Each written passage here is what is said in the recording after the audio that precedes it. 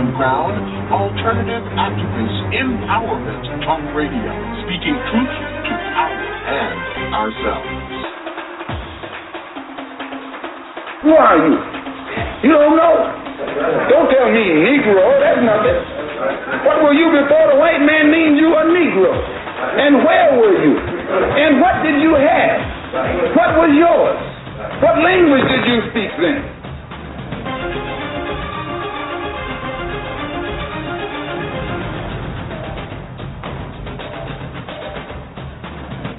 I am a revolutionary. It's about what we didn't do. Amen. Then it speaks to us and the possibility for us as a future person.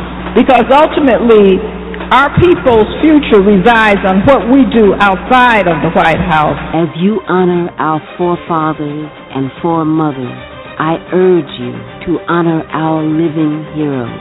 When you honor the names of Nat Turner, Harriet Tubman, and Malcolm X, I urge you to honor the names of Geronimo Gijaga, Sundiata Acoli, Mutulu Shakur, and Mumia Abu-Jamal.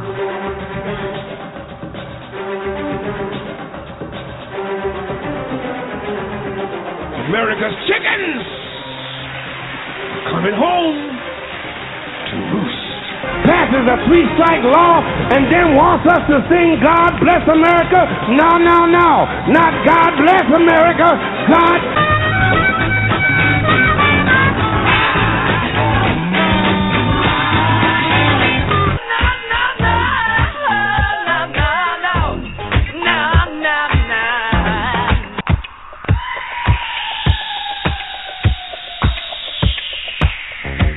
Our Common Ground with Janice Graham. Our Common Ground, speaking truth to power and ourselves.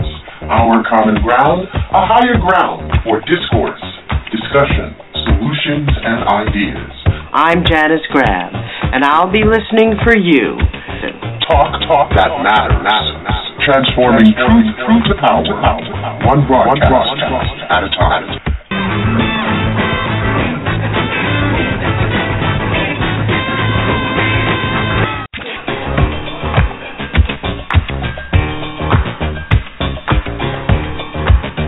And now to Our Common Ground with Janice Graham. And good evening, and thank you so very much for being with us here at Our Common Ground, where we are bold, brave, and black, speaking truth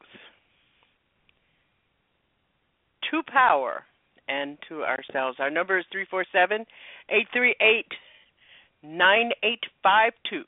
347-838-9852. And if you're listening on a smart device and would like to join our chatters in our chat room, we're located here in the live Our Common Ground studios at blogtalkradio.com/OCG. And to all of our new listeners and new fans, thank you very much for joining us. Don't forget to find us on Facebook at OCG Talk and subscribe. And you can follow us on Twitter at JaniceOCG. Tonight here at Our Common Ground in the first hour, we're going to be talking about the matter of white ManNess. To what extent does the argument that the police misconduct, the police overreaching, the police violence in our community, the police murdering and killings in our community, and police terrorism in our community can be accounted for by the argument that these are a few bad apples. We know that this behavior is systemic in nature and that there has to be some kind of strategy in which to break the systemic nature of this behavior. Our children are dying. Our children are having their citizenship, their mental and emotional citizenship, fractured by the behavior that does not seem that we can get under control. I think that we all have to look at the evidence and say on police accountability, the bad apple is the rule, not the exception. On a daily basis, we are reading stories. I go into my Facebook page and I go into the news sites that I utilize to keep myself informed, and not a day passes that we don't see a story about police brutality and abuse of authority. And in the last 2 years, as we have watched the increase of killings by police under law, we have to be amazed that we are tolerating this kind of behavior in our communities and under support of our tax dollars. These stories are beginning to hit the news, the mainstream news, for the first time ever. And we're going to be talking about and looking at what has occurred and whether or not this argument that these are bad apples. And I am proposing tonight that the bad apple is the rule, not the exception. Another critical area which I find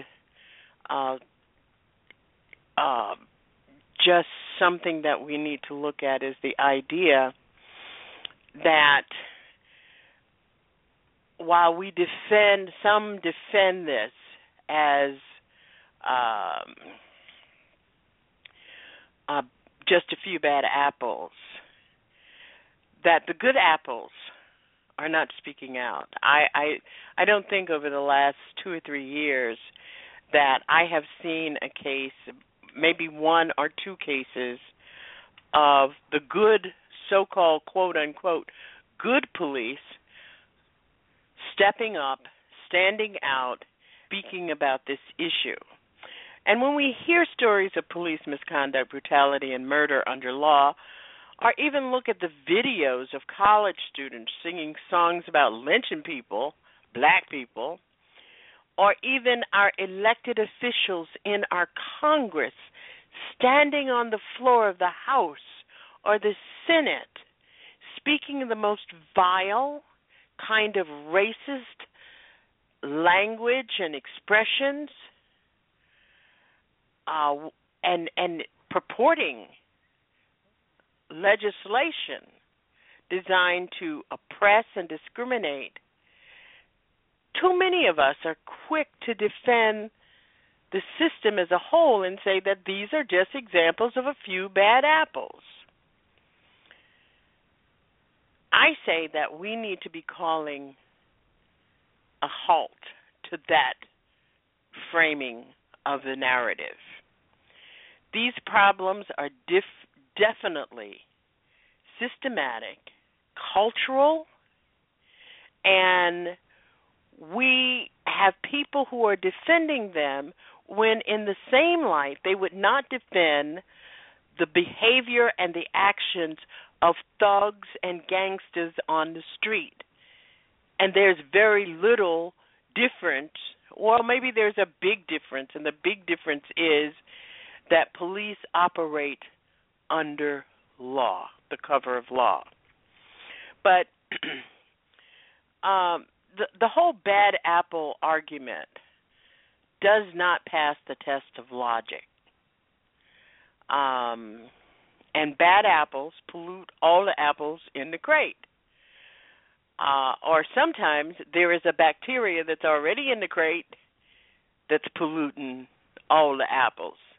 But this racist behavior, living in a specialized white male culture, living off of white privilege and supremacy is impossible. I ask you this question, and the question is, for all of the men, white men, who are running corporations, sitting in our U.S. Congress, sitting in governor's seats, sitting in state legislatures, have we thought that they are the issue of the same kind of fraternity and culture for which the SEA members who sang that song on that bus, and one of them I do want to talk about, whose family has hired a PR firm to try to clear his name. Give me a break. We can talk all about that here at Our Common Ground tonight. Our number is 347-838-9852. So the critical question is, if white police, frat boys, operate under a system of white ManNess, I want to hear from you. How does that look? How does that play out in the lives of black children and in the lives of... I am absolutely not surprised, not stunned, and understand about this whole notion of white ManNess and how it is steeped in a culture of privilege, supremacy.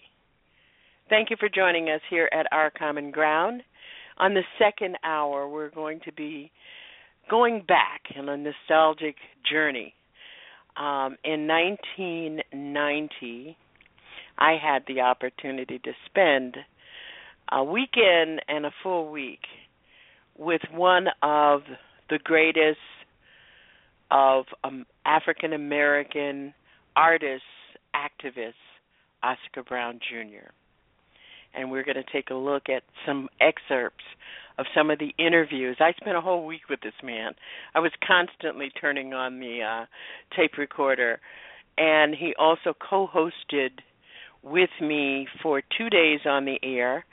And we did a Saturday special with Oscar Brown Jr., and I'm going to share that with you. And it is really in response to this notion that I've been talking about for weeks now, that over the 32 years that I have been broadcasting, it seems as though we have been talking about the same things in the last 5 years that I talked about in the first 5 years of my career, going over and over and over with these issues. So our number is 347-838-9852, and if you have some thoughts about that, I would welcome your call. I want to offer some things to think about in this conversation: the matter of white ManNess, the bad apple argument, and we will see exactly what's on how you have extrapolated all of these experiences. So what's your business with me right now? I want to find out who you are and what the problem was. There is no problem. That's the thing. So talk to me. Let me know. And let you know. Why do I have to let you know who I am?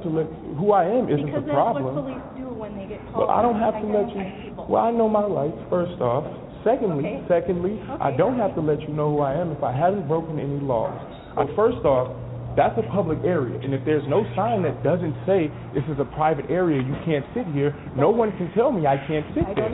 If that's the case, then I can't sit here. The problem is I'm black. That's the problem. No, it really is, because I didn't do anything wrong. What's going on, brother? What's going on? I got to go get my kids. No. Please don't touch me. Please don't touch me. You're going to go to jail then. No, wait. You're going to go to jail. I'm not doing anything wrong. Hold on. Can you please? No, come on, brother. I'm not here to argue. I'm not your brother. This is assault. Can you Hold on. I'm not here to argue with you. Wrong, sir. Put your hands behind your back. No, can you please Put not your hands do behind this? your back. I didn't do anything wrong. Put your hands behind your back. Come on, really? I gotta go get my kids. Put your hands behind your back, otherwise this can get ugly. What do you need from me? I told you. Can you have him let me go? And identify you I done told her what everything. happened. I haven't done anything wrong. I told you what I wanted initially. And so we could settle all Put your this. hands behind your back. Started. I haven't done anything wrong. Please, no, don't do this. Please, don't. I haven't done anything wrong. Can somebody help me?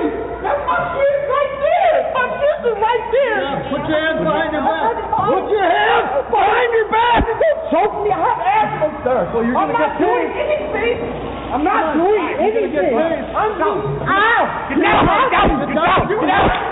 I'm not doing anything. Stop, please. Someone help me. Someone please help me. Please help me.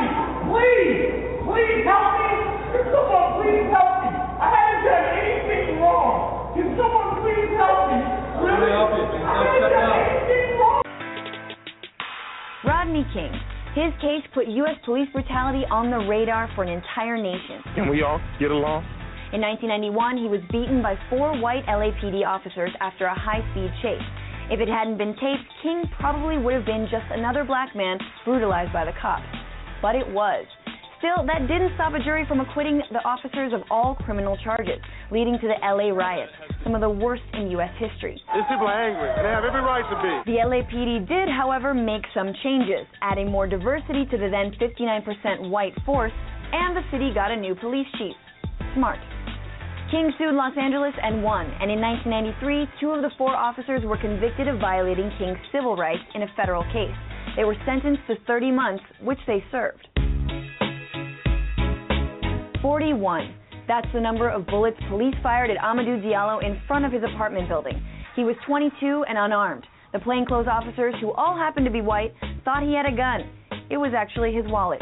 A year later, they were all found not guilty of criminal charges, and not one of the officers had to resign. So what happened? The jurors did not want to believe that what they did was criminal. They viewed it as a mistake. There was a bit more justice, though, in New York City policing. The street crime unit that the officers were a part of, whose creepy slogan was "We Own the Night," was disbanded. The city started recruiting more black and Latino officers, and for the first time, the police had to release data on its stops and arrests, specifically when it came to race. Fast forward 7 years. 23-year-old Sean Bell was celebrating his last night as a bachelor in Queens, New York. 5 plainclothes cops in unmarked cars fired 50 shots into Bell's car, killing him and wounding 2 friends. They thought the group had a gun. They thought wrong. 3 of them were charged and found not guilty of criminal charges, but in the years that followed, 1 was fired and the others were forced to resign from the force. Still, only 1 was denied a pension. So was justice actually served? New Year's Day 2009, Oscar Grant was shot in the back by an Oakland Transit police officer, even though he was already in handcuffs and lying face down on the ground. The officer said he confused his gun for a taser. The incident was filmed by onlookers with camera phones and spread quickly online. Grant died the next day, and Oakland erupted in protests and riots.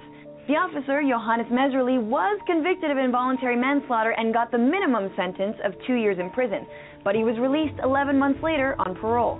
John Burris, attorney for Grant's family, explained why cases like his are hard to win. The vast majority of people who serve on the juries are basically pro-police, and it's very difficult for them to rule against a police officer for conduct that happened in the course of their work. Grant, along with Bell, Diallo, and King, are all symbols of the ongoing fight against police brutality for every generation. The common thread? Excessive force and little accountability. Will we ever come up with a way to cancel Cops Gone Wild? And when will communities be able to end their cry, no justice, no peace? No justice! No peace! No justice! Subscribe on YouTube, follow us on Twitter, and like us on Facebook. Another Way Ferguson is a true reflection of American life, arrests and incarcerations. There are 4 times more black arrests than white arrests in Missouri, which pretty much matches national incarceration numbers. Black men across the country were 6 times as likely as whites to be in federal, state, and local jails in 2010. U.S. law enforcement has a long history of targeting African Americans, which is why many say they don't feel they're getting equal protection under the law. That, plus everything else you just heard, is why people in Ferguson and across the country are fed up. And for anyone who thinks that the police crackdown there is new or foreign, let this historical reminder from Evan Hill sink in. What you're seeing is actually pretty American. And there you have it. Our number is 347-838-9852. The whole issue of accountability cannot be measured until we decide whether or not the argument of a few bad apples makes sense. When people hear stories like this, it's almost natural and very quick to defend the system as a whole and say that these are just examples of a few bad apples. Just this week in Houston, it was reported that sheriff's deputies were at fault in over 500 accidents and received little or no punishment. We all know that authority is made to be abused, and as long as police are given the special legal and economic treatment that they currently enjoy, as long as the culture of abuse of authority is supported by the management system in police departments, we will continue to hear these stories. The authority that police officers derive through special protections are going to be abused. There's no reason why the vital function of community defense should be monopolized by the state, which is, as we know, has no sense of justice and is traditionally corrupt. Question to you tonight is police brutality not just a few bad apples? Is it a form of racist repression and the role of the state? We see these YouTube videos about and know about the few incidents of police brutality that become national news, especially since the slaughter of Michael Brown and as his body lay in the street, or Eric Gardner, or Oscar Grant. Some of us, right here on this program tonight, have probably suffered or witnessed incidents of police brutality. And unfortunately, we are taught to treat these incidents as a separate and unique incident. We are also told to sympathize with the police officers' responsibility whose brutality is attributed to their high-stress jobs and the threat of violence that they supposedly face every day. And they do. Just here in Boston last night, a man who was stopped in a traffic incident as the police officer approached the car, he was shot in the face, and he is fighting for his life tonight. And the perpetrator was killed instantly at the incident. But this whole argument about high-stress jobs, these people, we spend millions and millions of dollars in this country training police officers about how to handle almost any kind of incident that they might find in doing their jobs. So, we have this image from cop shows on TV of the overworked, idealistic cop who must make split-second decisions that the rest of us would never dream of. Well, they have specialized and intense training in handling those split-second decisions. Even when the incidents of brutality are so clear that the officers are condemned for their actions, and this only happens rarely, usually when there is a video to show what really happened, the police officer is portrayed as bad apples. And it's worth thinking a bit more about the incident in Oakland, California of Oscar Grant, whose police executioner was given 2 years in prison, the minimum sentence. After time already served in good behavior credits, Johannes Merschel will only served an additional 6 to 7 months and is now out of prison. That was a slap on the wrist in the face of people who seek justice and in the face of the Grant family. And here we have, in that instance, we have a video of a cop standing over and executing an unarmed youth face down on the floor. And I want to take you back to what we witnessed with our lying eyes as Eric Gardner pleaded that he couldn't breathe. You're listening to Our Common Ground. This is a discussion about the matter of white ManNess in fraternities, departments. We're going to go to our phones. 954, you're on the air. I respect you. Thank you for your call. Hello, hi there, it's Sister CEO. First of all, thank you for remembering Dr. Ben. Thank you. Dr. Ben was very dear to me. I interviewed him numerous of times early in my career.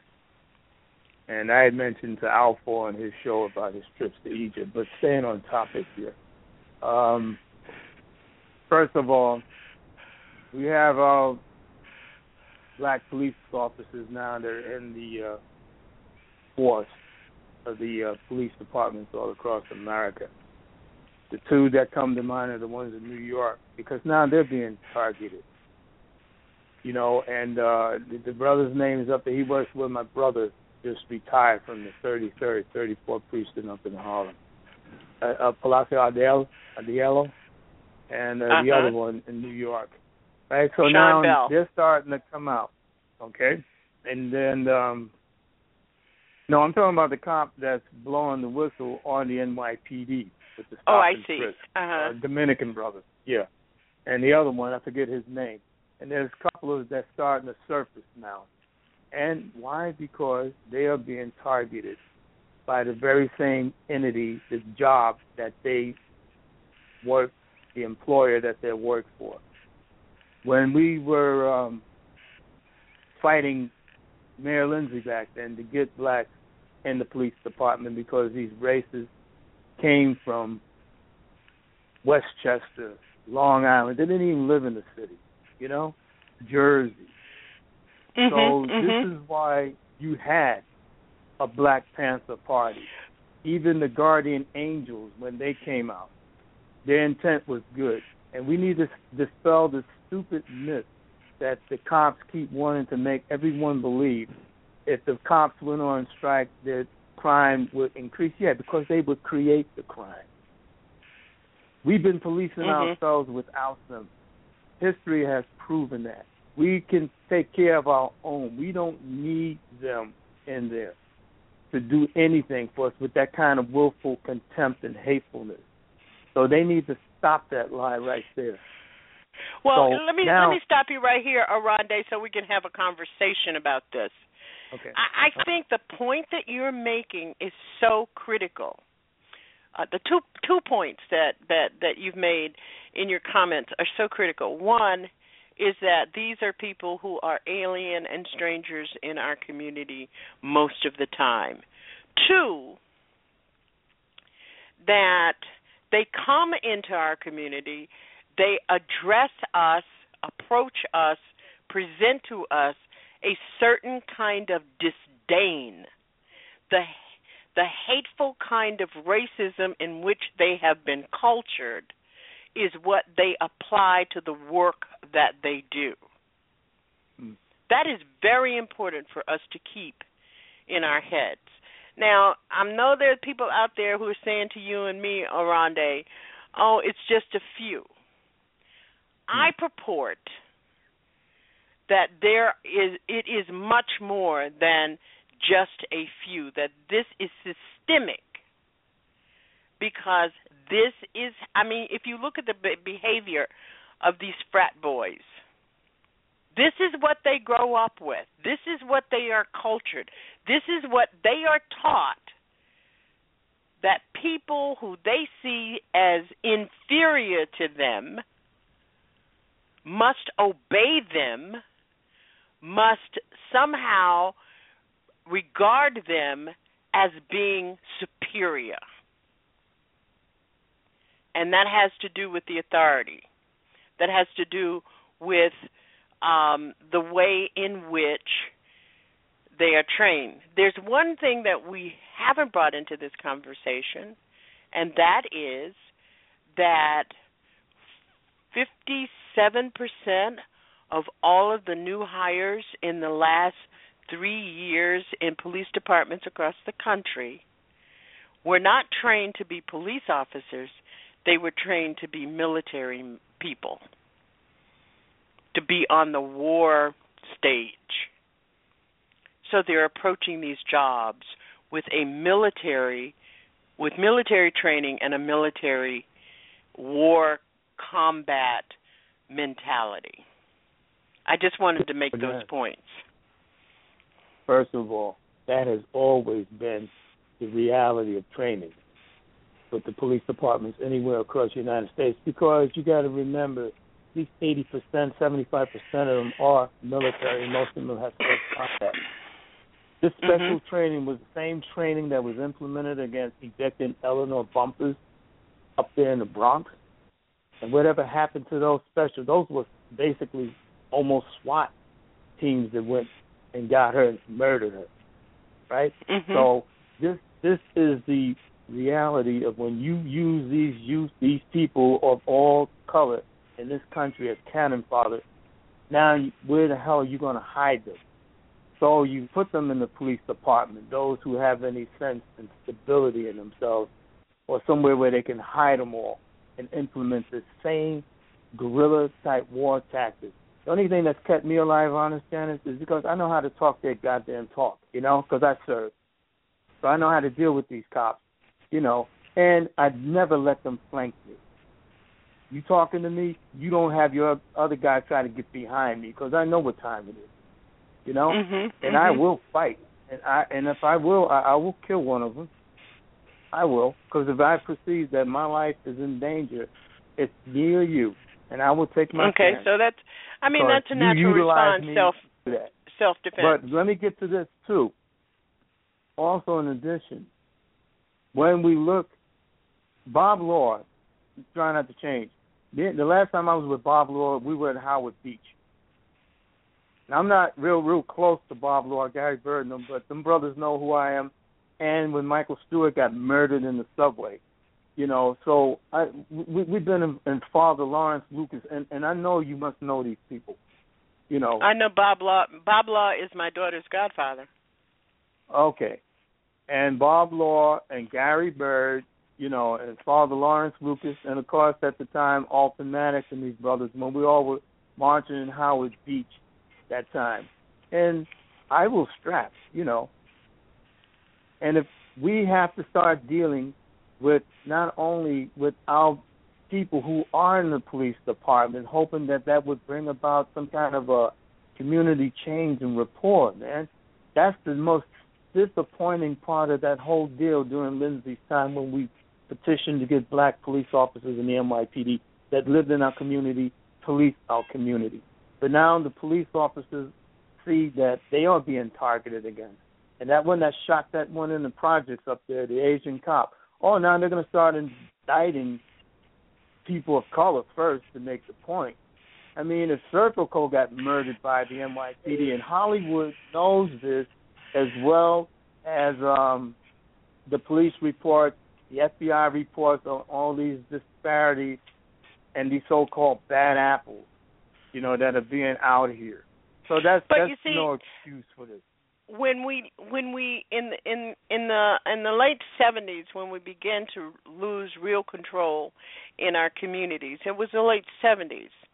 The Deacons for Defense, the Black Panther Party, and many other self-defense kinds of strategies in our community was wiped out. One of the things is that, Aronde, we've got to get smart about it. And we've got to stop thinking, we've got to start thinking about what we do at the local level. For instance, in most major urban setting areas, police officers are required to live in the community for in the city,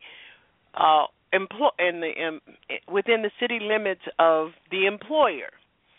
So here in Boston, for instance, if you're a Boston police officer, you must be a resident of Boston. But here's the break. And because we don't have a community policing board of the police, many of these people rent cheap apartments. Many of these police officers, white police officers, rent cheap apartments and live in New Hampshire and Rhode Island, and I mean their families where they have their real residence. The police department unions support that. When they are caught in a violation of that regulation, then the union comes to their aid. So we've got to figure out how to take control again of the local police departments. As long as No, go ahead. Finish that.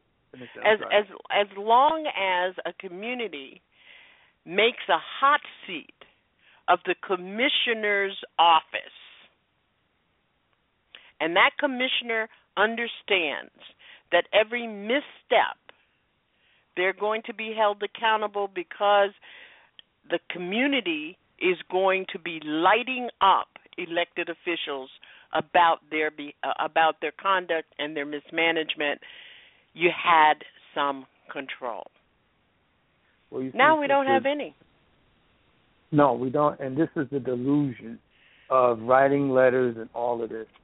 The Guardians, the black police group in New York, I tried to solicit and get help to help me deal with a situation at Port Authority one time. They're a joke.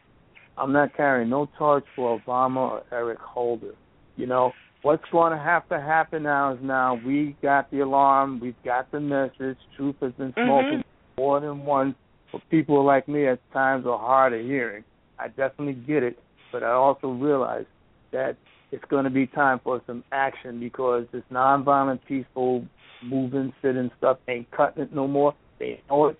They see what time it is, how they've gotten out under this black president and this Eric Holder.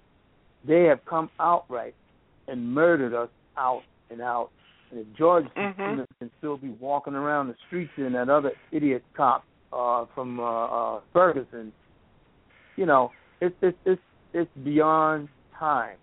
There has to be a movement that's going to take action the way the Panthers did it. You will let these fools send us and our children to these wars, 6, 8, 9 tours. And, you know, Vietnam, they just had the 47th anniversary of the My Lai Massacre. It took them 15 years for them to finally pull up out of Vietnam.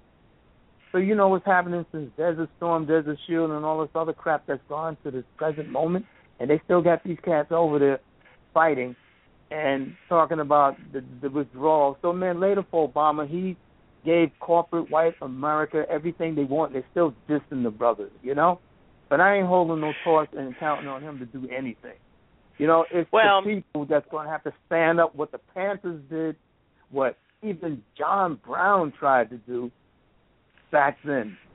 You know, and we tend to forget whites who have helped and fought with us. You know, they're all not the enemy. And whether you expose this for bad apples or the Illuminati or however you want to go about this and wake up to the reality, the point is now, what are you going to do about it, man? My thing is, there was an article. Hold on, Dennis, please. Let me please get this out. They just had an article here in Hawaii about this cat in Florida. When the cops stopped him, he don't open his window. He's got a note saying, I'm not asking no questions. I'm not getting out of my car. Here's my license and registration. That's kind of deep. And you know what I do when they pull me over? I shut off my engine. I open up my car door on my driver's side. I get my keys and shit in my hand. And they can see it in plain view. The guy's going to tell me, sir, would you mind getting back? Close the door because there's no officer. I don't know why I'm being stopped. I do not trust you. Here's my information. So there'll be no mistake on your behalf or my behalf. And I hope the camera's rolling so we can roll back that beautiful beam footage if it comes necessary. I'm not closing my door. Here is my stuff. Why am I being stopped? If he keeps insisting, here's the problem nothing. with that. Here's the problem with that, Aronde. And I'm going to have to move on to some other solutions that are going on across the country.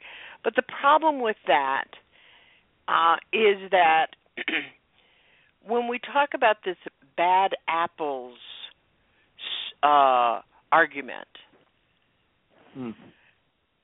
you're not talking about we're not talking about people who are rational or reasonable, because an irrational, unreasonable, racist cop who feels that you should relinquish all of your, that you, in the first place, you are an N-word and you don't have any rights. And he is superior to you and you're supposed to do what he tells you to do.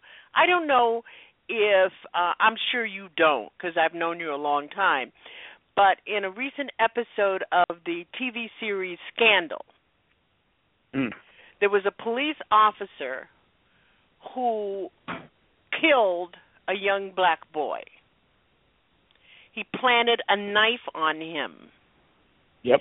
When he was caught, one of the things he said was he was supposed to do what I told him to do because I'm a police officer. I put my life on the line for all these ugly, nasty black people, and they don't appreciate it, and he got what he deserved. Yep. I got to go. Aronde, I love it for when you, I know where you are, my sister, my but show. I respect. Okay, sister, thank you. Mahalo. And I'm looking to go on to Cuba now. I am too. I'm going in August. I'm going to be there the whole month of August. No, I'm my daughter going to stay. My daughter said she was going to buy me a house in Hawaii. Okay. I mean, in Cuba. Not in Hawaii. No, Cuba. No, not in Hawaii. Cuba. My father is Afro-Cuban, is Afro-Cuban, and he grew up in right outside of Havana until he was 7 years old and came to this country. So I haven't been to Cuba since I was probably around 6 or 7. So it will be interesting. You were here when Castro came in '59, and when he stayed at the Teresa. Right. So I must have been been about 8 the last time I was in Cuba. Cuba? Okay. Yeah, we used to go. You know, just like we go from Boston to New York for the weekend. We used to go to Havana from Miami to Havana. Just get on the boat and go. Yeah, well, Cuba was what Miami is now, you know, back in the day. That's right. You know, and the history's there. But let me let you go and let these other folks get in. Okay, thank you, Aronde. Okay. Do you want me to put you on mute? Okay, I'm going to put you on mute anyway because I know you usually listen on your smart device. You're listening to Our Common Ground. Tonight, we are talking about white ManNess. I don't know how many of you were surprised by the behavior of the frat boys at the University of Oklahoma SAE chapter. I was not surprised at all. You know, where do you think the corporatists, the conservatives, the GOP, members of the GOP, where do you think they come from? They come from, guess where? The frats. I want to ask you a question about whether or not you heard about the story of Nebraska State Senator Ernie Chambers, who compared the police to ISIS and suggested that he'd shoot first and ask questions later if he owned a weapon. And he's standing firm and refusing to apologize for saying he'd shoot a cop if he had a weapon, as he compared law enforcement agents to terrorists. And this is a quote from him. He said, "I meant what I said, and I said what I meant." He was Ernie Chambers, the state senator from Nebraska, was called out by some of his colleagues, demanding that he retract his words, demanding that he resign. And his response was, and I quote, "I'm not going to resign. I'm not going to apologize. Why do you think I would apologize?"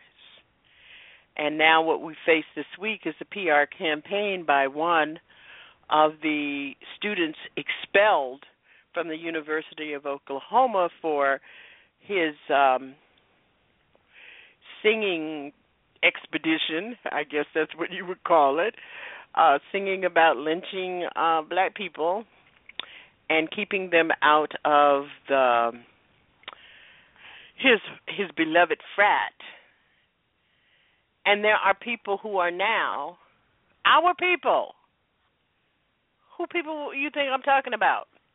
Our people who are saying that he should be forgiven, and there are people who believe that those frat boys should not have been expelled. Want to know your thoughts at 347-838-9852. If you're just joining us, this is Our Common Ground. Now, in regard to my discussion just a few minutes ago, and we thank Orande for his call, in some places, shootings involving officers are investigated by the police department. But Wisconsin is doing something different, and I want to tell you about that.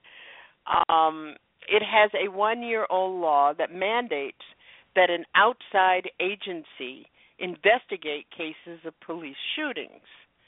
And this law was championed by Michael Bell after his son was shot by a police officer in Kenosha, Wisconsin in 2004. And, you're walking around living your life and something like that happens. You have a child or a neighbor or a friend who is just either so heavily the victim of police overreach, police aggression, police terrorism, that you have to begin to think about this is about everybody. And so civil rights advocates are pushing for other states to enact similar policies to that of Wisconsin's. When the law was just 1 week old in 2014, Dontre Hamilton was shot by a police officer in Milwaukee. It is the first case to test how effective that new law is. And it really could provide a community with some sense of safety about dealing with its own police department. Another thing that has happened across this country in response to the Michael Brown murder, the Los Angeles Police Department has a special operations division which tackles serious crimes, and they are planting evidence, drugs, thefts, and even murder, as in the case of former LAPD Detective Stephanie Lazarus. And one of the missions of this special operation is that the LAPD says, the Los Angeles Police Department says it wants to weed out the bad police officers, the ones that they believe tarnish the badge. And one of the things that has occurred to me, especially in the face of all of this new reporting that goes on about police terrorism and police killings, is that two things. What happens to the police officer who really wants to turn in the truth, who wants to speak the truth about what happens when people are victimized by police, by the planting of drugs, the planting of evidence, the destruction of evidence? What happens to those officers who do want to do the right thing? And the other is, in some of these cases, there are African American and black police who also participate in cover-up, who participate as perpetrators of police terrorism. Our number is 347-838-9852. If you'd like to join us in this discussion. In our second hour, right at the top of the hour, we're going to go and take a look at my interview in 1990 with Oscar Brown Jr. This is Our Common Ground.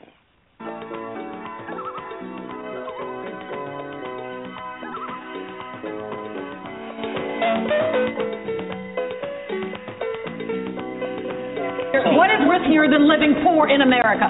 Seriously, what in the world is riskier than being a poor person in America? I live in a neighborhood where people are shot on my street corner. I live in a neighborhood where people have to figure out how to get their kid into school because maybe it'll be a good school and maybe it won't. I am sick of the idea that being wealthy is risky. No, there is a huge safety net that whenever you fail will catch you and catch you and catch you.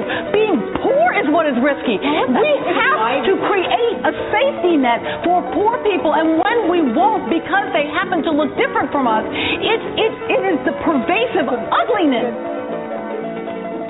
Our Common Ground with Janice Graham, transforming truth to power, one broadcast at a time.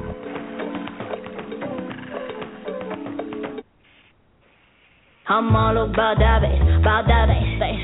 Obama says we're not going to have boots on the ground, but now you got over 1,000 soldiers being. You know why there's going to be more? Because they're going to start killing some of those that we've already pulled there now. Exactly. Because if you can't get 30,000 Shiites to stand their ground and they're fully armed against 1,000 Sunnis, and they drop their weapons, drop their uniforms, drop their draws and run, what have you got? Because you know I'm all about that bass, no trouble. I'm all about that bass, no trouble. I'm all about that bass, no trouble. I'm all about that bass, The Alpha Show. The Alpha Show, Fridays, 10 p.m. Just damn. Advanced political pushback talk radio on TruthWorks Network. 3 Fridays, he's all about politics. 10 p.m. TruthWorks Network. This is TruthWorks Network, the Black Voice Collaborative, where the truth is spoken more than once. Thank you so much for your support and joining us tonight.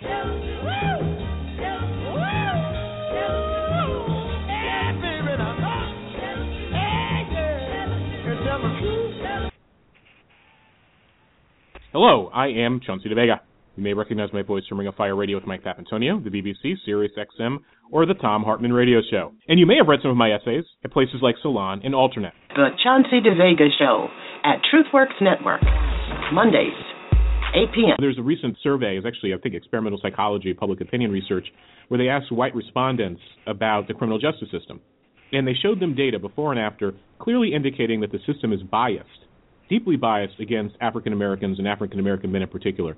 And even when made aware of the information, these white respondents, this is across divides of party and ideology, were even more likely to support punitive measures by the criminal justice system, even knowing that they were unfair. The Chauncey DeVega Show at TruthWorks Network, Mondays, 8 p.m. We hold it as an inviolable principle that racism must be opposed by all the means that humanity has at its disposal.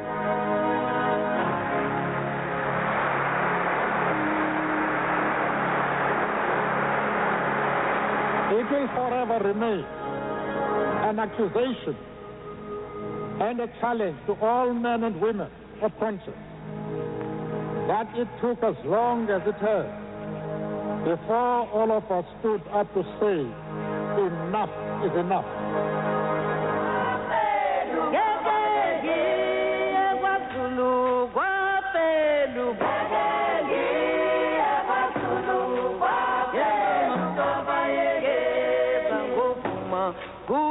Transforming truth to power, one broadcast at a time. And now, back to Janice.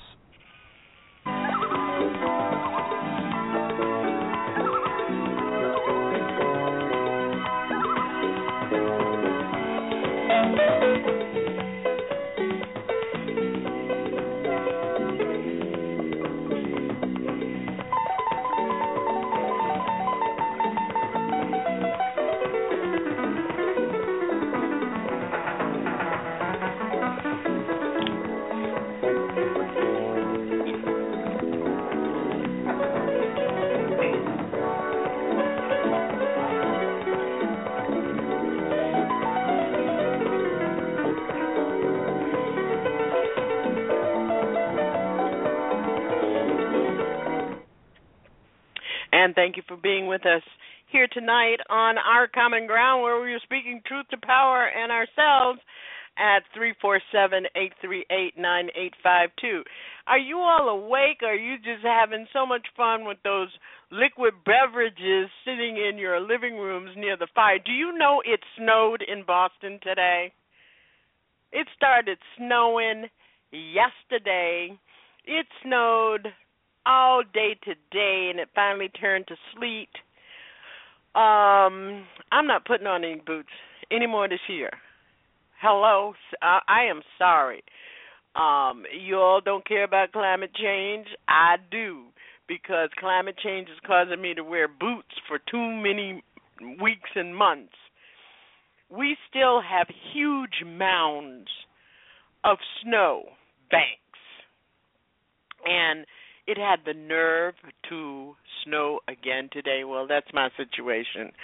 We're sorry that Dr. Tommy Curry couldn't join us tonight at Our Common Ground. He is traveling and found it difficult to find a place comfortable enough for him to join us, but he's going to be joining us next week, and we're going to continue to talk about some of the solutions around police brutality, because we can't continue to think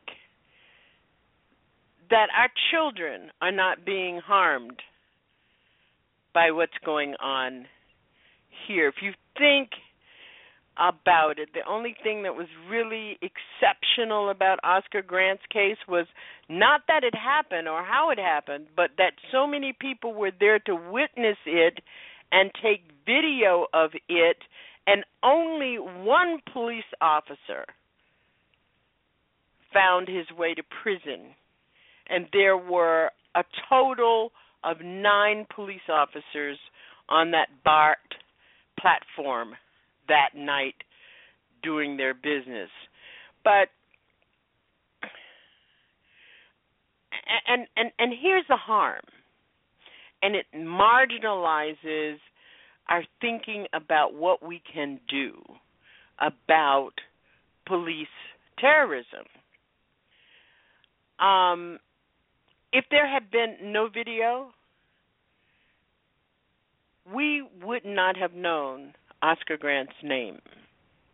And in Oakland, protesters carried signs that said, quote, "Killer cops get less time for killing young black men than Michael Vick gets for dog fighting."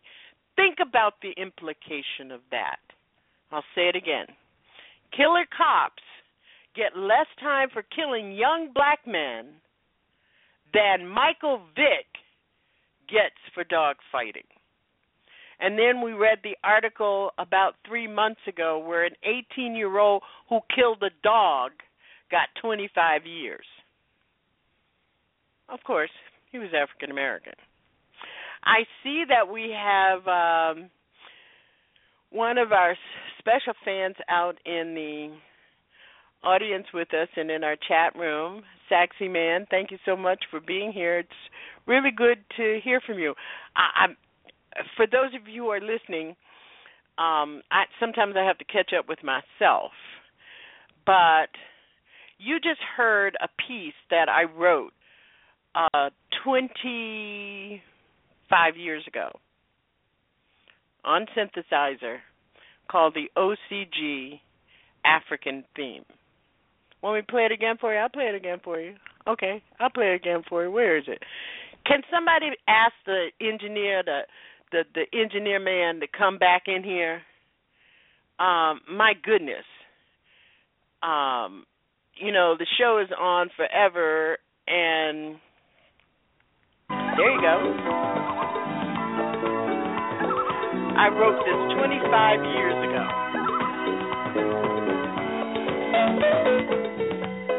Collaborated.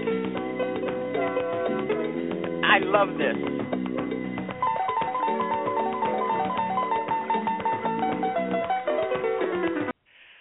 Okay, I just wanted to show out for Saxy Man. He knows what I'm talking about. Stephen C., it's so good to see you in our chat room. Collaborated with George Davis. You may know him. He was the composer of the famous song made famous by the Louisiana artist, I can't think of his name right now, Tell It Like It Is. George Davis and I collaborated on that. He's on synthesizer, and I am on the electric piano. I had just gotten the first electric piano, and it was a really nice thing to do. Our number is 347-838-9852, and we want to tell you that Dr. Tommy Curry will be with us next Saturday, and also in our first hour, Julie Dash, author and film director. You might know her through her book and her film, Daughters of the Dust. She's coming to talk with us about travel notes of a Geechee girl next Saturday night here at Our Common Ground. And we do want to also send a shout-out to Barbara Arnwine, an Our Common Ground voice and good friend. Today is her birthday. Happy birthday, Babs. She is going to be leaving her position as the executive director of the Lawyers Committee for Civil Rights Under Law in June. She has just launched a brand new radio show. She likes this stuff, and we wish her well, and we wish her a big birthday.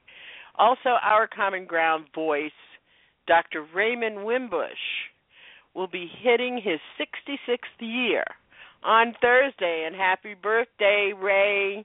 I would just want to say to my bromance, happy birthday, Ray. It's amazing how you meet people in the course of your professional work or in your social circle, and you become friends, and you just can't imagine your lives without them. Those are two people. I have a lot of people. When the times get tough, sometimes the tough gets going, and sometimes the tough have to call a friend. And a good friend, I sent out a big shout out to a couple of my friends, and with this little thing that said, real friends. You know about real friends? They're always available to help you hide the body and never talk again about it. That's a good friend. Our number is 347-838-9852, and in the second hour, we're going to spend some time looking back at our common ground. My interview with Oscar Brown Jr. You know him. I know you know him. Yes, you do. What she doing there? And oh, Daddy, oh, hey, Daddy, can I go over there? Hey, Daddy, what's a square? And where do we get air? And Daddy, can I have that big elephant over there?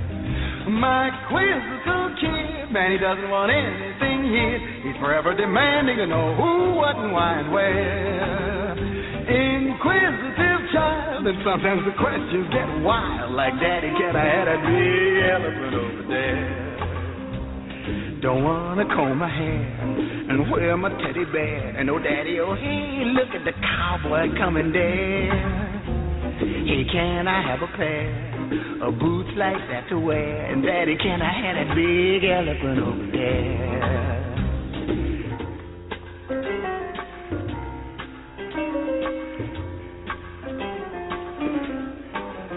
The time will march the year. And that was Oscar Brown Jr. with That There Over There. Oscar Brown Jr. was born in October 10th, 1926, and we honored him as he became an ancestor in May 29th, 2005, gone too long. He was an American singer, songwriter, playwright, poet, civil rights activist, and actor. He ran unsuccessfully for office in both the Illinois State Legislature and the U.S. Congress. He wrote at least 1,000 songs and only published 125, 12 albums, and more than a dozen musical plays. He was born and raised on the south side of Chicago and was named after his father, Oscar Brown Sr., a successful attorney and real estate broker. If you don't know Oscar Brown Jr., you should know. My favorite of his 12 albums, Sin and Soul and Then Some. And the second, I guess, is Mr. Oscar Brown Jr. Goes to Washington, where he sings about his political aspirations and ideology. Also, we would recommend for you Afro Blue. It's lyrics to Mongo Santa Maria's music. And, of course, my favorite when I was a kid, I was introduced to Oscar Brown Jr. when I was very young because my father was an associate of Oscar Brown Sr., so I was very, very honored to be able to spend a whole week with Oscar Brown Jr. We did a special at I was doing terrestrial radio at that time. We did a special on a Saturday. He came in and co-hosted with me on Monday and Tuesday, stayed in the studio with me. For most of the week, I was trying to teach him the whole art of surfing, but that didn't work out too good.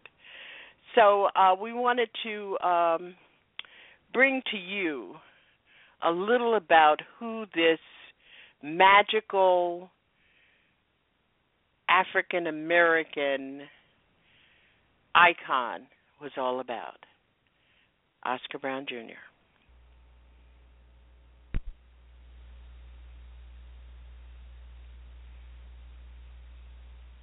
about her book and let them objectively come to a determination. Don't you all set yourselves up as judge and jury for the black community. You're not qualified to do that. Okay, Steve. Thanks for your comments.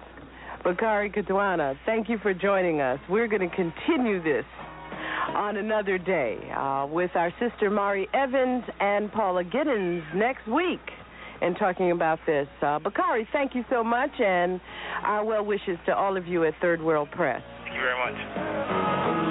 I'm Janice Graham, and I thank you for being with us here at Our Common Ground.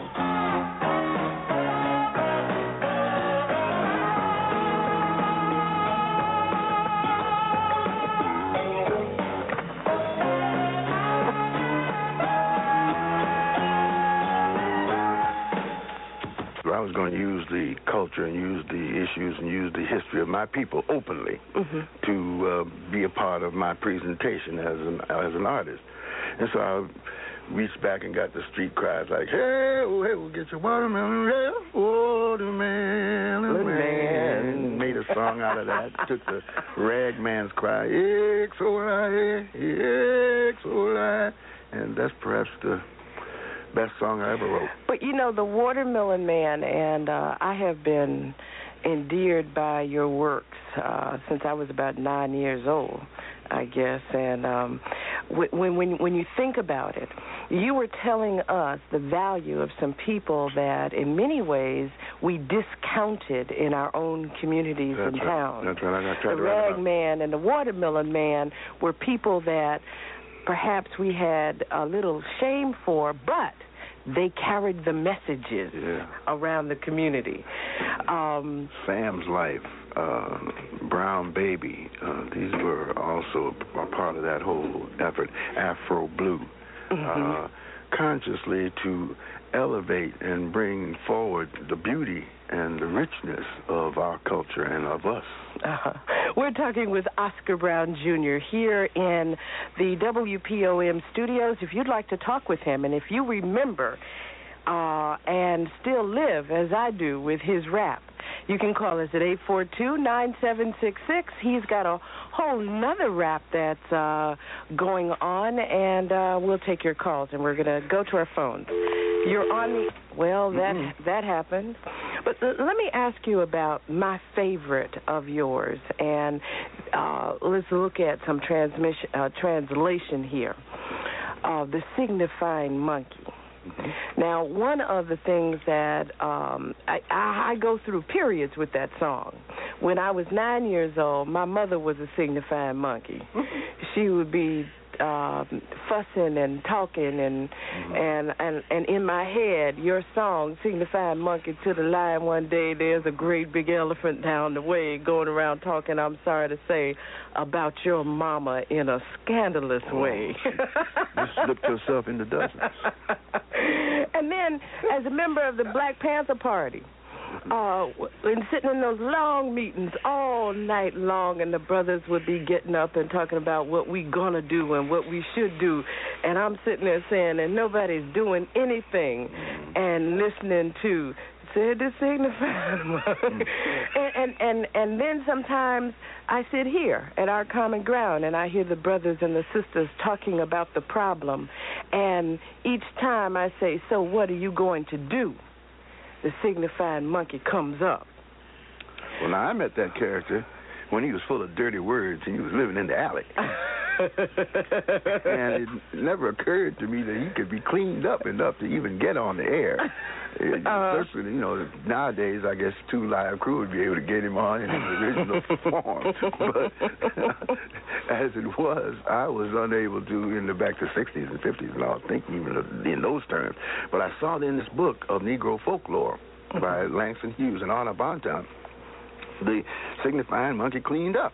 So I said, hey, you know, I know this song, so I can, this verse, so I can put a tune to it, make it a song, and sure enough, that's what I did. And I looked in a book the other day, a literary book, and there was a Signifying Monkey. I guess whose name as author was under it. Oh, Oscar Brown Jr. I said, you talking about stealing.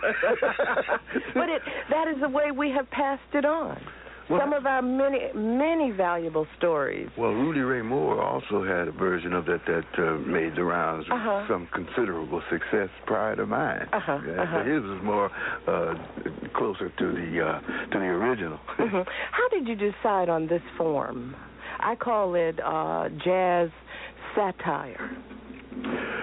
Well, I kind of grew up in it. I grew up loving Louis Jordan, for example, Caledonia and Mo and Joe and the candy stores. Caledonia! All that stuff, so I was very... What makes your big head so hard? Yeah, I had a whole range of people that I liked. I loved Muddy Waters, as a young man, going to see him in performance in Chicago.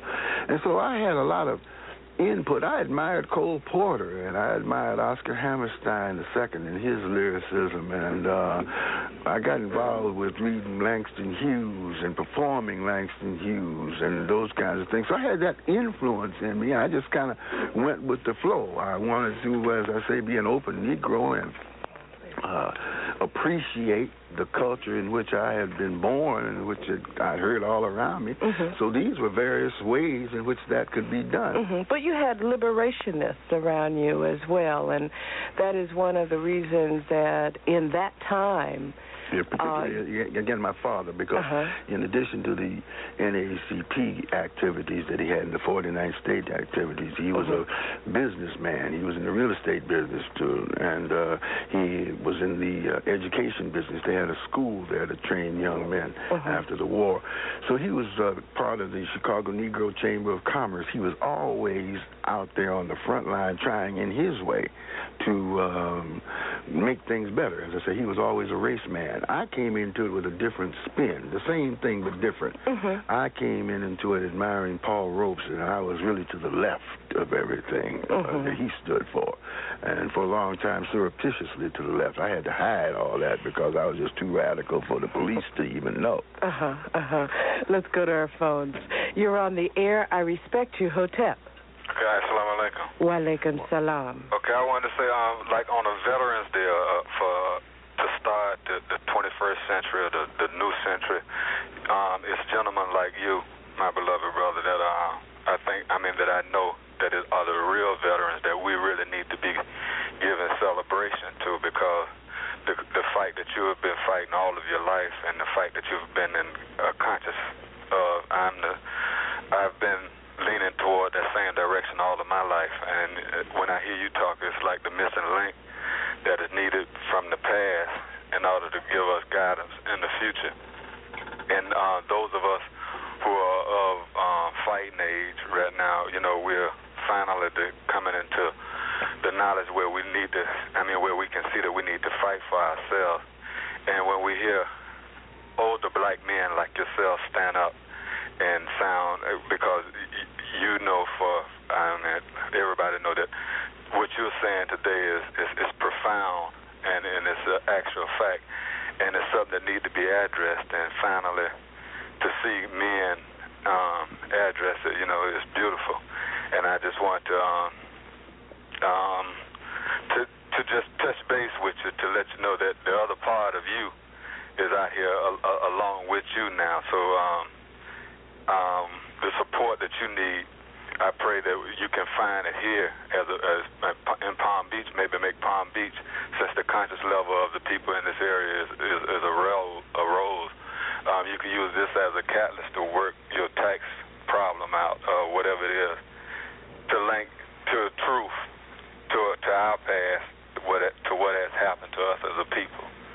And I'm hoping that I'm, kind of touching with you this morning. Well, you have touched me, brother. Thank you very much for those kind words and for your support. Are you suggesting that we hold him hostage in Palm Beach County? I'm suggesting that we seek refuge in each other, and what he's taken on is the most critical and crucial thing, because he's taken on the problem of the children of the slaves, and that's always been my problem, because no one ever wanted to address it. And to see him attack it, I'm ready. Well, thank you. Let me ask you, Carl, relative to your own sense of definition of whether you are a citizen or not? Well, I can remember when we first started a year ago, around the same time, you and I were conversing about the same topic, and I was telling you approximately about the same thing because in real life, we as a people, the children of the slaves, we're really real, and we've been dealt a filthy life, and it's, that's always just been in my mind ever since I've been living, and I don't know, Janice, it just today, in today's time, to see the development of our minds, and to see how when truth comes, how falsehood truly vanishes. It gives everybody a different vision. It gives you a different way of life, a different way of thinking. And when I don't know, this morning after listening to my big brother there with you, he make it so plain. That's the kind of preacher that we need, He is a preacher. This is his ministry. Yeah, and we need. I'm talking about that's the kind of preaching that we all need because we need the truth, and it's something you don't hear often. Mm-hmm. And then when you hear it, it gives you a spirit. It really moves you because it really puts you in connection with the God of creation, because it removes fear and it removes all of the ignorance and all of the ill things that are within, and it truly kind of make you feel powerful and like your Father, like God. He just touched me today. So, I just wanted to acknowledge it, because I had to run my mouth today anyway. And but the kind of talk that he's talking is the kind of talk that we've all got to talk, because it's a kind of talking that's self-preservation. The only way we're going to make it is we're going to have to talk his kind of talk. And, just when I hear it, it just do something to me, man. So you keep and have your peaceful day, and may God bless you and continue to bless you. And assalamu alaikum. Wa alaikum salam. Thank you, Carl, for your comments.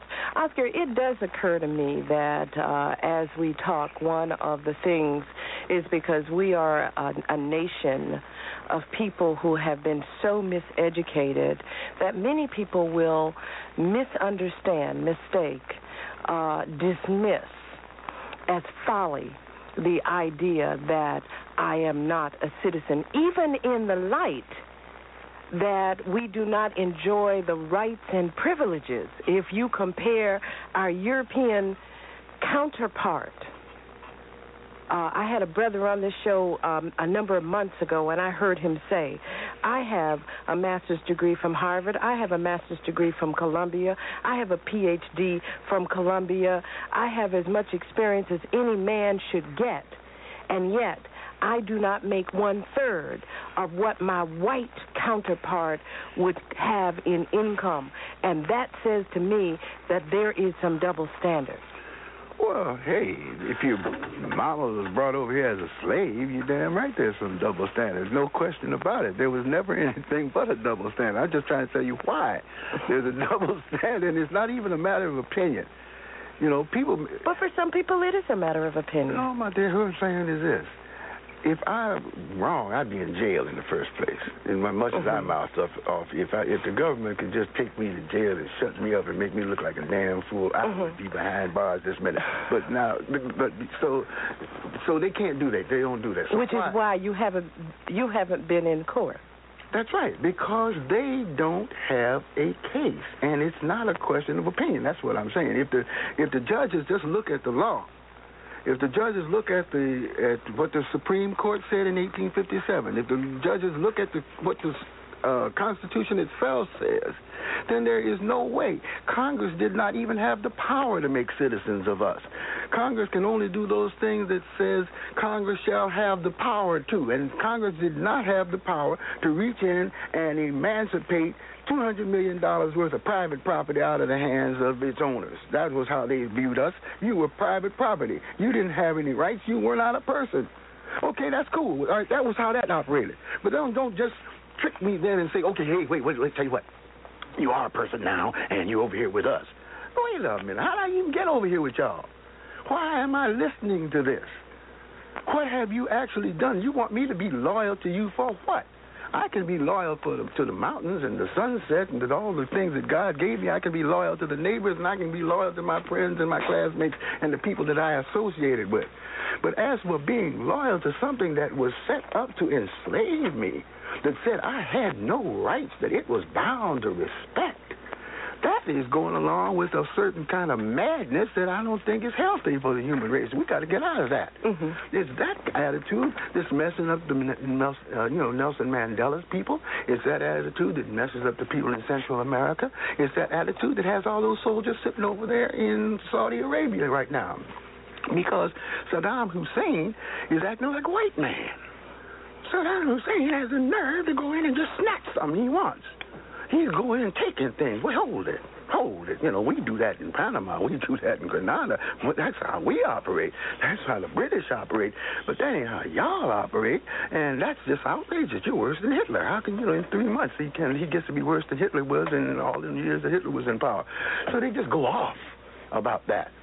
And then expect our young people to be the ones who are going to go over there and help them enforce that. I had a discussion on Saturday that said that one of the things that is going on in the Middle East in relation to the armed troops that are being moved out of the United States is this whole idea that young black boys are being moved out of the way because there is a resurgence, a renewed awakening about the conditions of black people, and it is the young black men that we are going to need in order to wage this internal war. How do you respond to that? Well, I don't know the numbers. I don't know what proportion of young black men they're going to take over there and keep over there.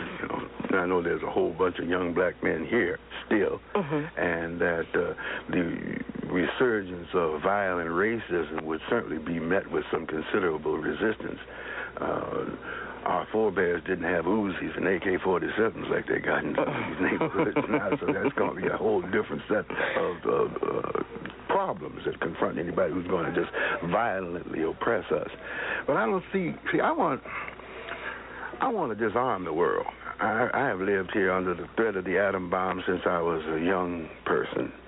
I've seen generations of children raised to hide under their desks and stuff. We've all lived with the panic button right under the finger of somebody who ain't got no more sense than George Bush. And that's scary, Yeah, it is. Wow, and how long does this go on?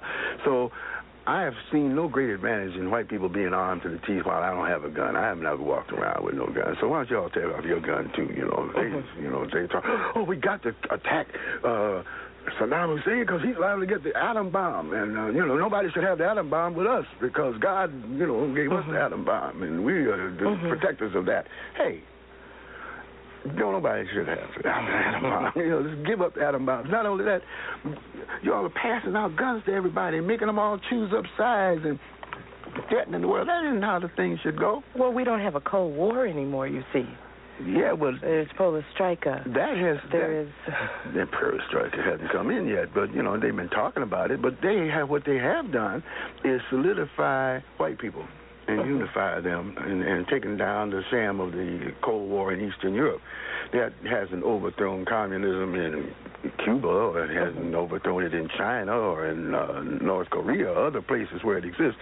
But they have solidified, I think, Europe around an attitude that says that Saddam Hussein shall not do what the Russians did in Afghanistan. Let's go to our phones. You're on the air. I respect you, Hotep, with Oscar Brown Jr. Hotep, Willie Blackwell. How you doing, Mr. Brown? Fine, Willie Blackwell. Good to see you. My question is from the point of view of, like, some of the things you say in our community here, for example. It seems that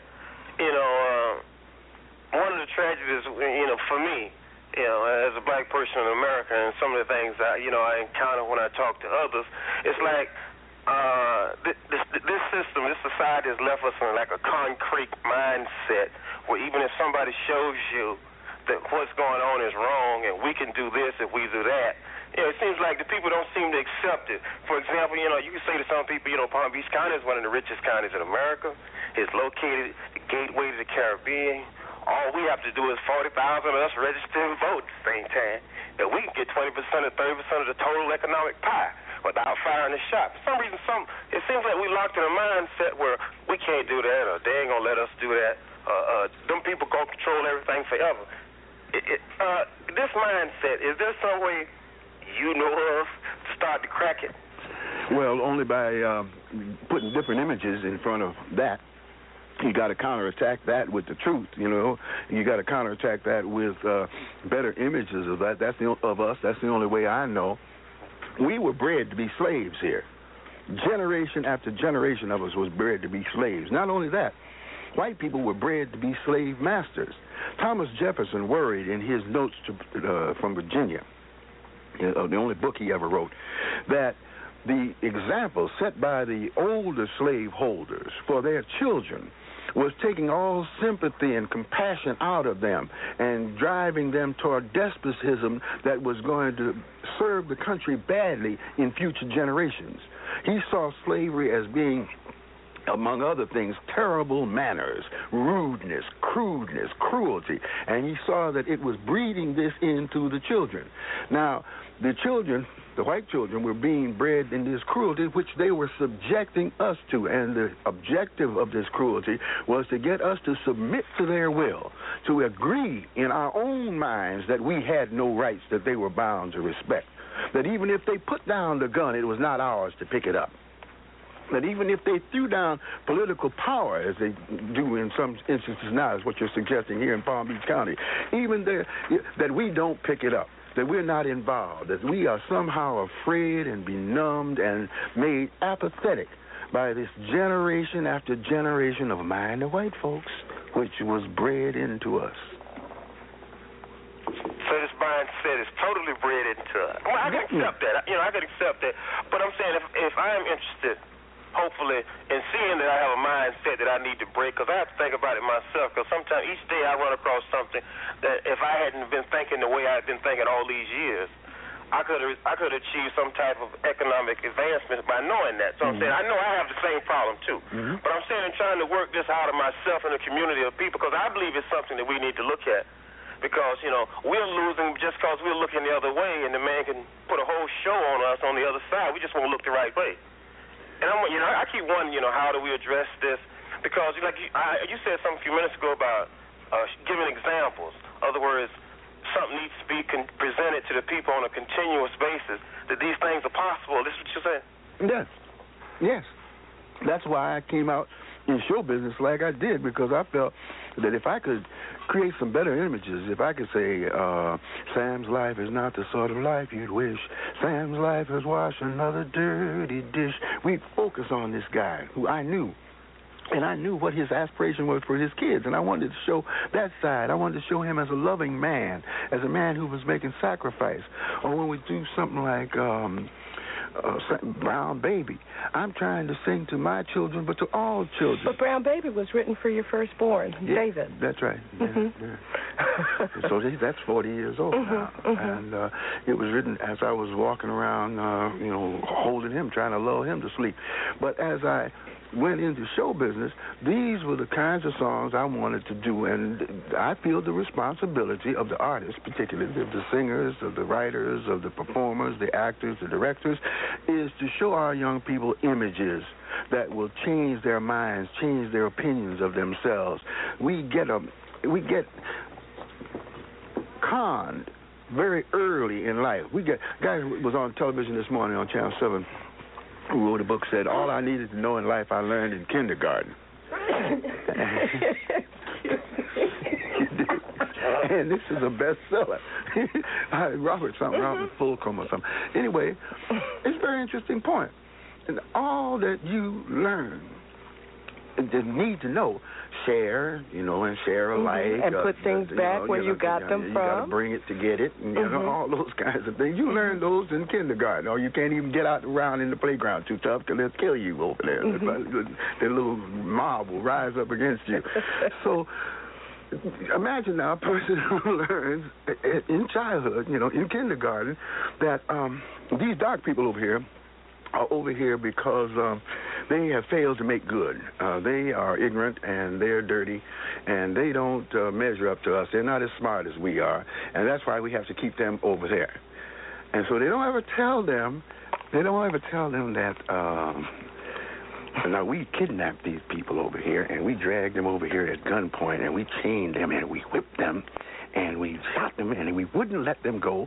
If they said, well, we don't like it over here, they had nothing to do with it. We just kept them over here and we made them work for us every day of their lives from sun up to sundown, and we didn't pay them a damn thing, and that's why we're rich and powerful, and that's why they're dumb, and that's why we're going to keep them that way as long as we possibly can. You learn that in kindergarten.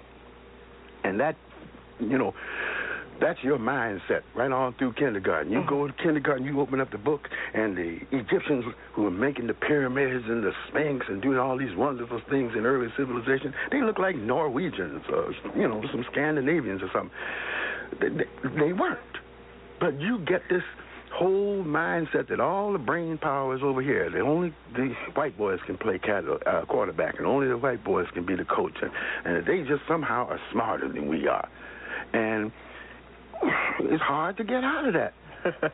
We've got to take a break.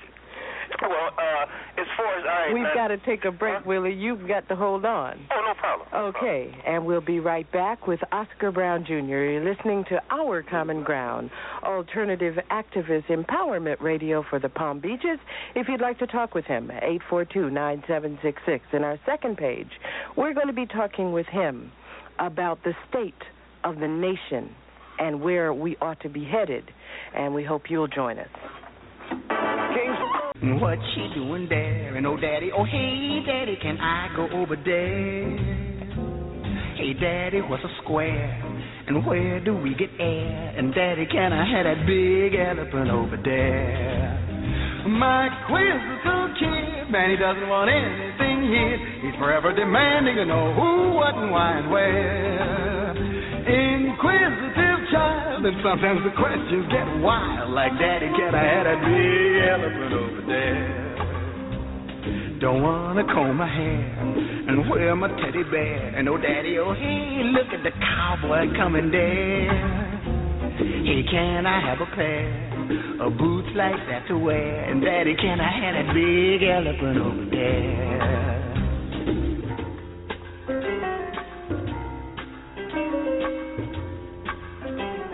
Drilling down, just damn. When injustice becomes law, resistance becomes duty.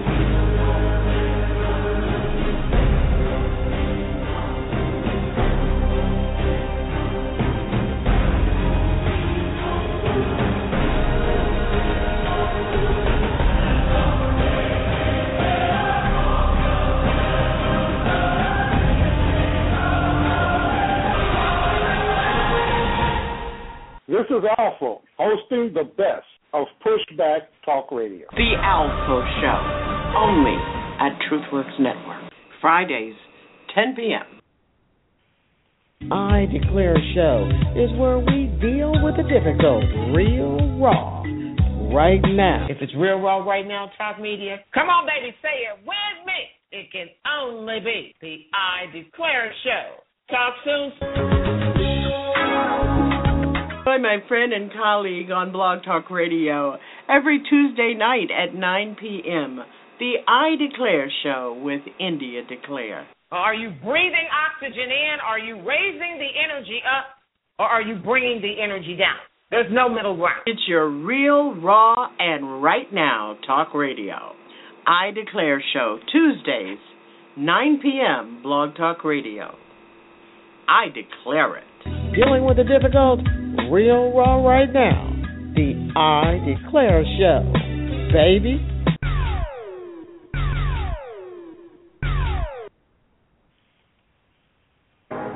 We hold it as an inviolable principle that racism must be opposed by all the means that humanity has at its disposal.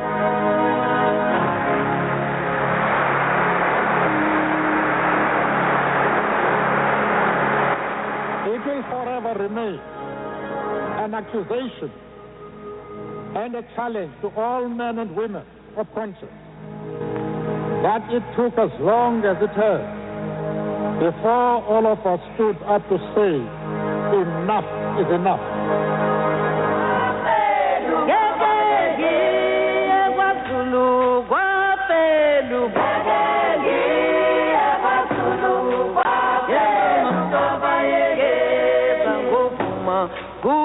Transforming truth to power, one broadcast at a time. And now back to Janice.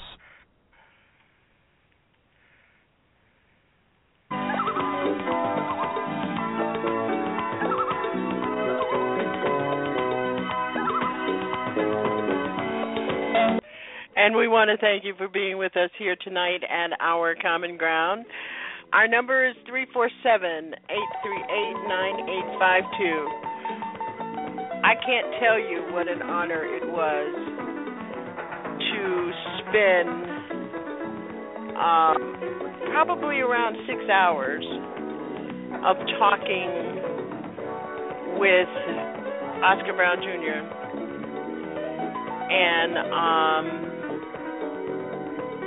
and having him join my audience for so long. We're going to go to our phones at 347-838-9852. Don't forget to join us on our social media platforms: Facebook, Twitter, Janice at OCG at Janice OCG.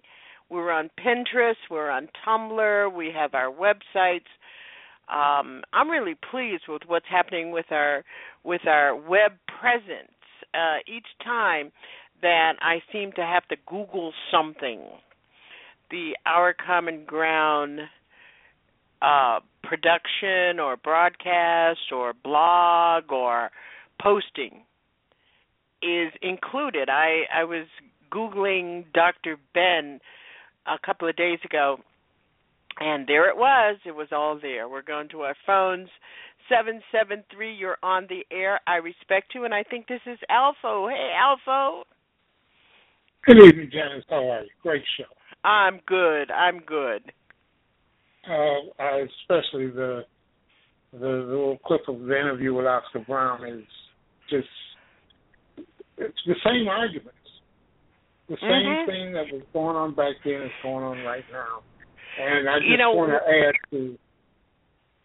wanted to add to the conversation of, it's not just the police. It's the prosecutors. It's the judges. The entire system is wrought with Klansmen. And it's been wrought with Klansmen throughout history. And when did the Klansmen vacate the legal system and the legal process? They never have. They've been there all along. And when you have prosecutors, as in Ferguson, and they put all their chips in on Witness 40 and Witness 10, and the Justice Department goes right along with that Mike Brown didn't have his hands up, and you took it from the bigot, Witness 40. So we're fighting not just the police and the brutality and the murder, is that when it's captured before our eyes, we then have to deal with a corrupt prosecutor and a forgiving court system that absolutely sometimes slap on the wrist. It never happens.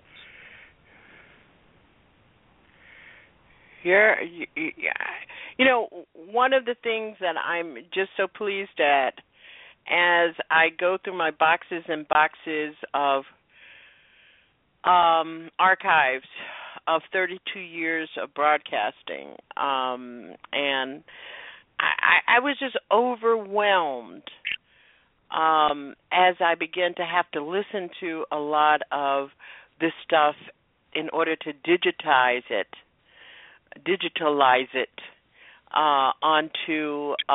into MP4s, which is a format that for 32 years I've been talking about the same thing. And it's continuing to happen.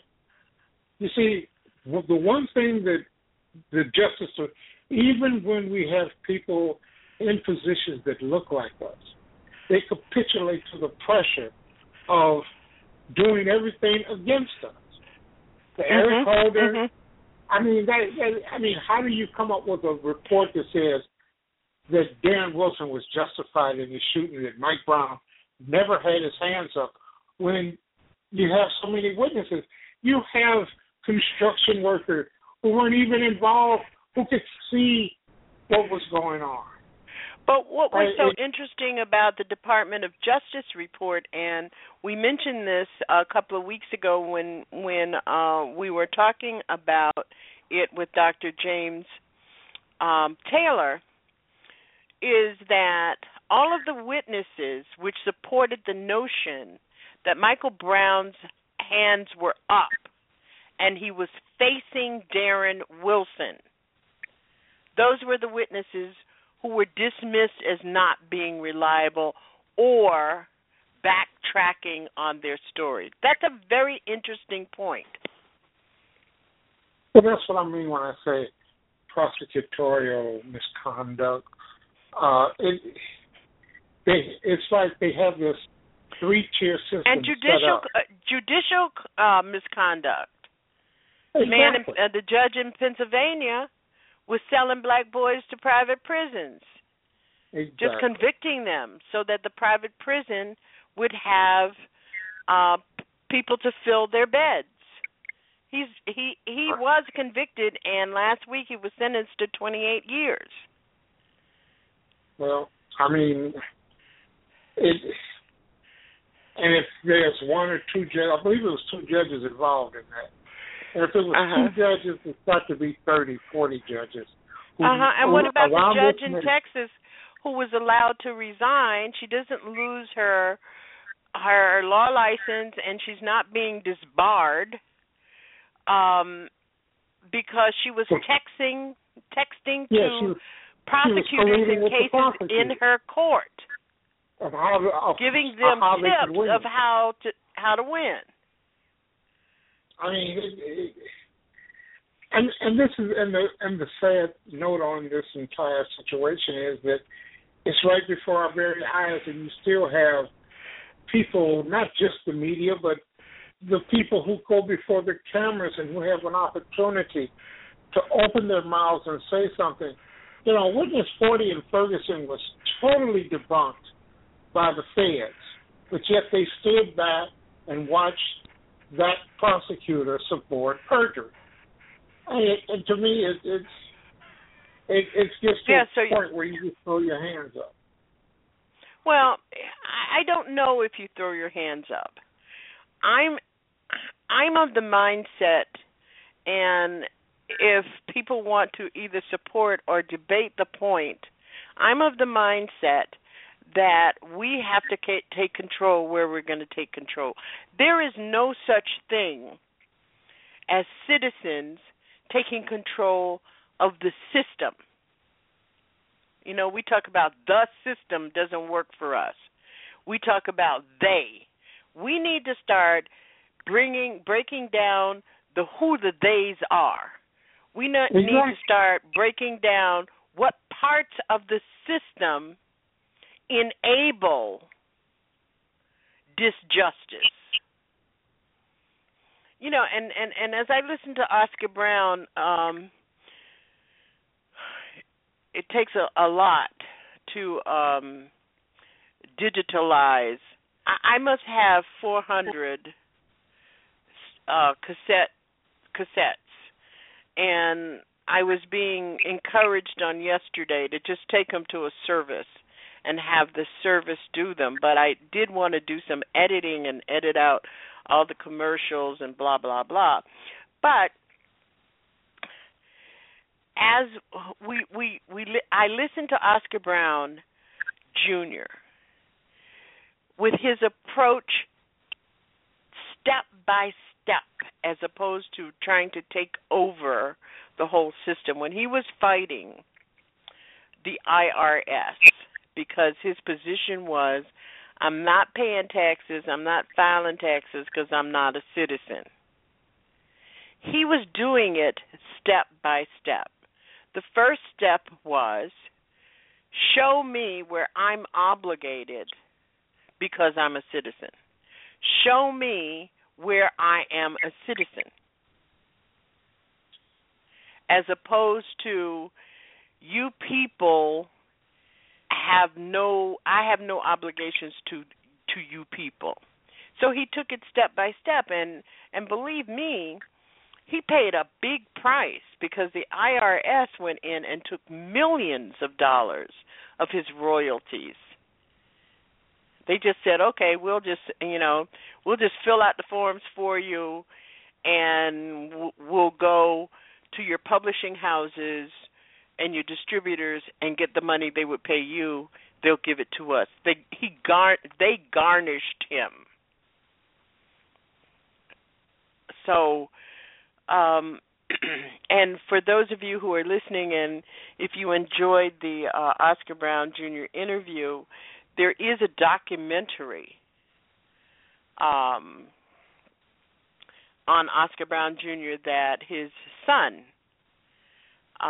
produced and directed, and it was shown all over the country about 5 or 6 years ago. But let's go back to the whole idea of where do you start? How do you define the problem? In my discussion with Arande Alpha, one of the things that we talked about was the pieces of the problem, being able to frame them, narrate, and articulate them from our particular position as victims. And I don't think we've done that well. Well, with I all don't of think this, we've done it well at all. You're right. Excuse me. With all of this Black Lives Matter, we have to begin to ask ourselves, do Black Lives matter, and to whom Black Lives matter, and where do Black Lives not matter?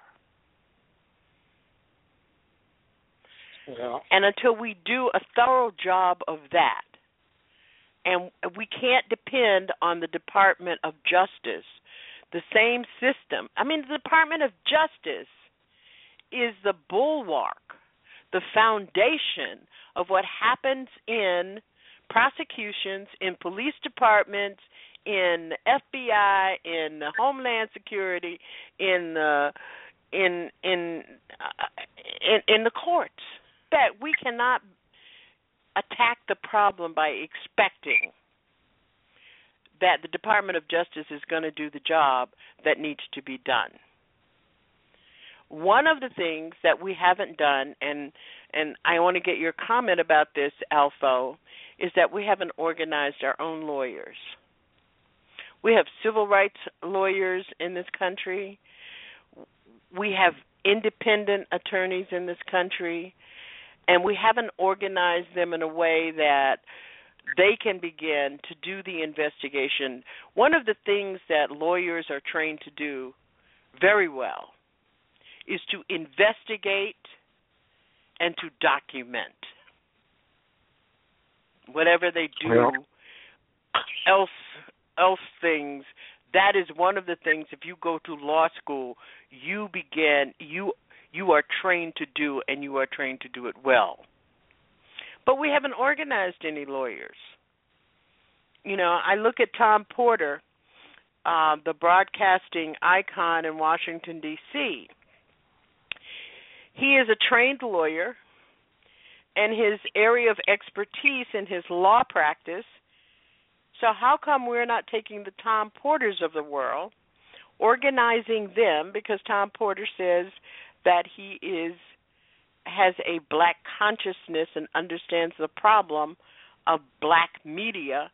Why aren't we organizing them? I have another friend whose name I can't recall. He used to work as a staffer in the office of the Florida senator, U.S. senator who became governor, and I can't think of his name. Is Teddy. That's all I can think. Teddy's daughter. Maybe 15, 20 years ago. was a law student in UCLA who was studying entertainment law. So, I mean, we've got the resources. It's a matter of asking the right question and then beginning to examine the resources that we have. There is no reason why there aren't at least 10 law firms in this country that specialize in civil rights around the issue of Title VII, Title VI, Section 504, Section 3, and housing discrimination. There's no reason that a law firm that is a nonprofit. We have large organizations, legal staff organizations in the NAACP and the Lawyers Committee in the Urban League. But those are organizations that depend on outside funding and have to have the color with it inside the lines. Money is always the issue. That's what the bottom line is, and our side has none. Janice, I'm going to let you wrap it up. Great show. Okay. Thank you, Alpha, and you had a great show last night. And for those of you who are listening, it's the Alpha Show on TruthWorks Network on Friday nights at 10 p.m. where he drills down. We want you to know that we continue to need your support. We have got to do better about how we support independent talk radio, because our voices are getting if you want to know how our voices get lost because we don't support the place where our voice is respected. Thank you for being with us. Don't forget that next Saturday night at 10 p.m., Dr. Tommy Curry will be joining us, and we'll be talking about a number of issues that's in the news. And Julie Dash, the director, author of Daughters of the Dust, she's going to be coming and joining us to talk about her new book, Travel Notes of a Geechee Girl. Stay safe out there. Have a good week. I'm Janice Graham next Saturday night.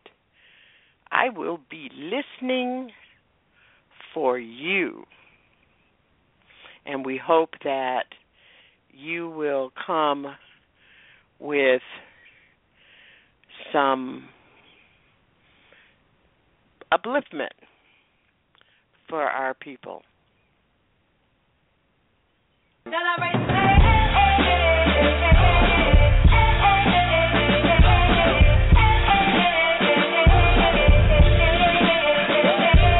I woke up this morning thinking about the old me when I was feeling like Miller Lite and OE. But now I ride on subconscious. I'm getting bread while I look to my accomplishments. Only one like I have a problem with is myself. That's probably why my only competition is myself. From today to tomorrow, the doctor just rock to the same drum. The past, so I ain't forgot where I came from. I got the club rock. Who are you? When you don't know. When you should have done, but you didn't. When you should have, but you don't. When you can't find, won't ask, can't say what you want. Who are you? When you recognize that you have accepted, tolerated, and accommodated stuff from them or him or her that has diminished yourself. Just who are you? Thank you so much for being with us here at Our Common Ground. Each Saturday, 10 p.m., I'm Janice Graham, and I'll be listening for you. A special thanks to our chatters in our chat room. Join us on Facebook, Tumblr, Pinterest, and our website at ourcommonground.com. Twitter, follow at JaniceOCG. Have a great weekend. See you next week, transforming truth to power, one broadcast at a time. So I'm not asking you for the truth. I know the truth. I know enough. So what I'm asking you is, what is your in